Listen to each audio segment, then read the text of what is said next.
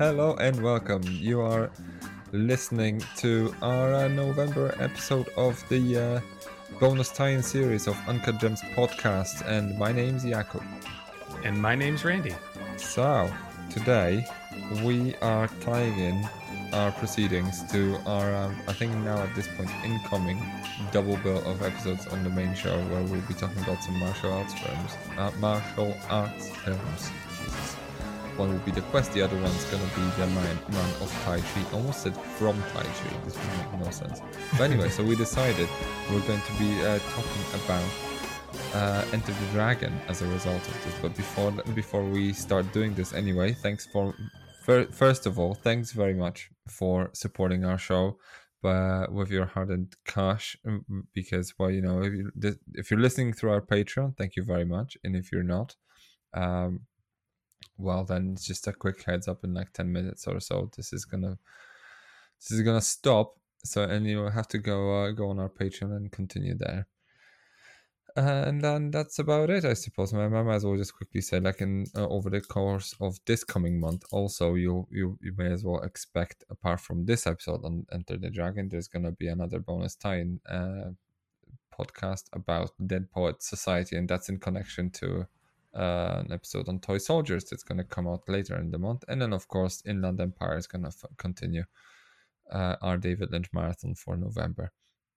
And then we're kind of slowly gearing up to the big finale, I suppose, because in December we're going to be talking about Twin Peaks season 3, and that will be the end of it, or at least as far as the David Lynch marathon is concerned. But anyway, we're not here to talk about Twin Peaks or Kyle MacLachlan yet. We're here to talk about Bruce Lee. So let's just do it. So let's talk about Enter the Dragon. Do I bother you? Don't waste yourself.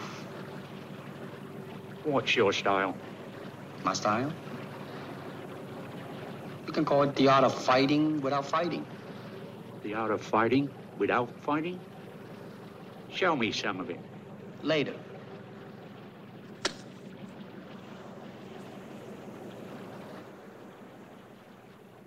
All right. Don't you think we need more room? Where else? That island on the beach. We can take this boat. It's kind of hard to talk about Enter the Dragon without talking for at least half a second about Bruce Lee. And I mean, I have a bit of a history of this guy, even though I was born long after his death. But I might as well just mention that this guy, Bruce Lee was a bit of an influential figure, both in terms of filmmaking and just popularization of martial arts in general. I think he's one of the reasons why young boys flail their arms and legs. At least when I was growing up. Now I think that this kind of thing will have something to do with other people anyway. But Bruce Lee has definitely been an influential figure in popularization of kung fu, karate, and all sorts of other martial arts. And in the movies he made, I think in the short span of time between, I want to say, 1970 and 1973, or 72 even. 73, I think this will be the cutoff point, were clearly the most influential, although, you know, he was active in television and film for a while. So I think he was in the Green Hornet, and then he was I think in Kung Fu, I can't remember now, but yeah, he's been in quite a lot of stuff, but he's mainly known for, I want to say, 5 movies. So he's one was like The Way of the Dragon, The Big Boss, Game of Death, Enter the Dragon. No, hold on. In order, let's do it in order. The Big Boss, Fist of Fury, The Way of the Dragon, Enter the Dragon, and Game of Death. And by the way, now that I think of it, The Way of the Dragon should have been the film we'd be talking about in here, because it kind of ties in the best. And why that is because on the main show, the big gimmick of the double bill that we're doing is 2 films directed by actors turned directors in their debuts, and also this being about martial arts. and The Way of the Dragon is a film that Bruce Lee directed. So hindsight, but like but but then again, equally, at least I don't know about you, Randy, but I always thought like I want to have I want to have like these I want to create these situations where I have an excuse to watch something and then talk about it, because otherwise I don't see a possibility in my life where I would be, I don't know, in a podcast situation or in a conversation where I'll be forced to talk about Enter the Dragon for 90 minutes at a time. Agreed. So, I think this was a good call. I'm very happy to be talking about Enter the Dragon. Yeah, so Bruce Lee, yeah, so I don't know, yeah, Bruce Lee is a figure, as I think at this point he's iconic and legendary, and I think like in terms of his this was his effectively last film, Enter the Dragon, which was released I think in 1973, and he died in July 20th, July 1973. Yes, and then a film was released in August, 19th of August, so just about shy of a month after his death. But this is the last completed film. Like there's another film that he did that he wasn't fortunate enough to complete because he died, I think, as they were making it. That was The Game of Death. And I think this, like I don't want to prejudge things and presage anything. But probably at some point next year we're going to have an excuse to talk about it, but more on that later. So, Enter the Dragon came out in 1973. That was directed by Robert Klaus, and then Robert Klaus is an interesting character in his own right, I think, because he was kind of like the sort of action director jobber. I think one of the films that I know he's known for is Gymkata, and then this is like a cult classic in some circles, I suppose. But like if you look at it through his filmography, that you won't find The Godfather in there, if you know what I mean.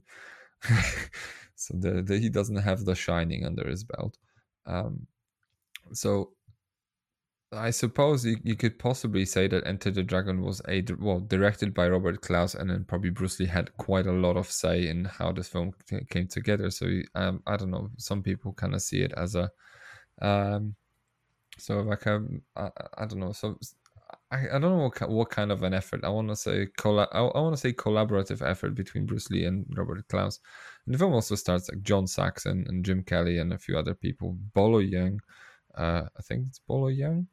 Mm-hmm. Yep. Yeah. And a bunch of other people.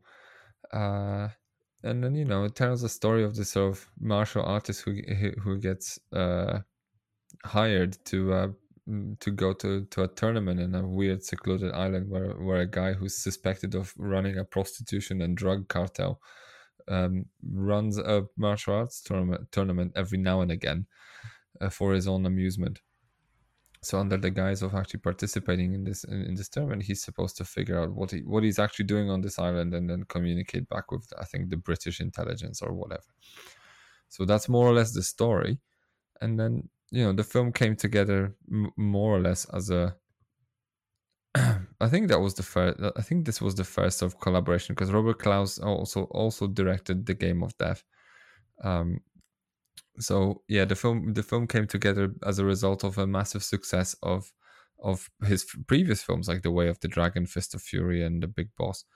As Warner Brothers kind of started helping Bruce Lee kind of making these films together with Klaus, because I think I'm not sure if it kind of just falls under a bona fide Hong Kong film, or is it like a Hollywood film shot in Hong Kong? I couldn't possibly figure out at this point. Yeah, so at some point they wanted Rod Taylor to play the role that I think went to John Saxon. So there was a little bit of sort of tugging and pulling as far as casting of this film, because one of the big gimmicks of the film was that they really wanted people who knew what they were doing as far as martial arts was concerned, right? So, and I'm pretty sure Rod Taylor did not know how to throw a kick, and at this point I'm not sure John Saxon knew either. So, I think he has a black belt in Kung Fu. Has he now? Because he does not look like it. No, But at the same time, everyone's slow motion compared to Bruce Lee. Yeah, because I think Jim Kelly is a karate black belt. I think Bolo Young, Bolo Young is actually, I think even through the 80s and 90s, he's kind of like a staple in a bunch of kind of martial arts films. But that a lot of people who kind of just show up on the screen, they know what they're doing. John Saxon was a black belt in judo, and karate. But Jesus Christ, he has a roundhouse kick in this film that I actually had to take a note of. It's just like, does he know what he's doing? He looks like he hurt himself. Anyway, so the film was shot in Hong Kong on location, and I think they did make use quite a stunning use of the harbor, the shanty towns in there. Mm-hmm. Although I think it was kind of shot, I want to say either Hong Kong, I like to call it the Italian style, so no sound, so everything's kind of just recorded in post, so you kind of have to just adjust your expectations when you watch a film, not specifically because it's from 1973, but because it's actually recorded and then produced in a way that's very much sort of 1960s sort of non-Hollywood style. So you have to bear in mind that none of the sounds have been recorded on set. A lot of the sort of sounds of punching and falling are almost stock sound bites, which I'm not sure if they're gonna make an appearance on any of the lists, but it's kind of fun to listen to. And that's about it, I suppose. And the music was composed by Lalo Schifrin. That's one of the things that's I suppose worth mentioning, and that was a little bit of a let's just say an unusual choice, because this guy Lalo Schifrin, he's an Argentinian musician, and then he was more of a jazz guy as opposed to film guy, so his music kind of reflected that. He didn't want to kind of just make a traditional score because he wasn't into traditional music. So he incorporated this sort of funky and jazzy sort of tunes into what otherwise would be a more stock film score, which gave the film as a whole a bit of a different vibe, and then what kind of vibe I think we're gonna get to in a second. And then the film Enter the Dragon became, I think I want to say, one of the most successful films of its years. It made, I think, 3.5 million I think Hong Kongese dollars upon its release, and it became also very successful overseas, and then to a point where I think now it stands as one of the most influential and most important martial arts films of all time. And that's kind of why we're here, because we're talking about classic films or important films in this series specifically, because on our main show we talk about stuff that no one gives a shit about, and here we're talking about movies that you should take care of, because and you should have on your radar, and then if you want to call yourself a cinephile, and then as we're doing it, we're also kind of plugging our blind spots, because why not? So Randy, tell me, what do you think about Enter the Dragon? What's your history of the film, if you have any, and then walk me through this. This was a big week for me, because you mentioned blind spots. I have never seen a Bruce Lee film until this week. So earlier this week, no, I just got Fist of Fury in, but I wanted to try to squeeze another one in this week. So I watched Fist of Fury a few days ago, and then I watched Enter the Dragon, and it's really fun just filling these blind spots with now something that I can associate with. And just a few quick reactions. Firstly, with Enter the Dragon, honestly, I feel in some ways it's sort of pedestrian, the things that we're seeing here. You've got some spy stuff and martial arts sequences and some clunky dialogue and familiar tropes, this rich kingpin and fairly standard villainy going on. But if you'd like to listen to this show in its entirety, head over to our Patreon over at patreon.com/uncutgemspod, where for $3 a month you will get access to this podcast alongside many other bonus recordings of ours, such as tie-ins to our regular show like this one, themed retrospectives, and marathons. Help us out by subscribing and listen to our conversations over at patreon.com/uncutgemspod.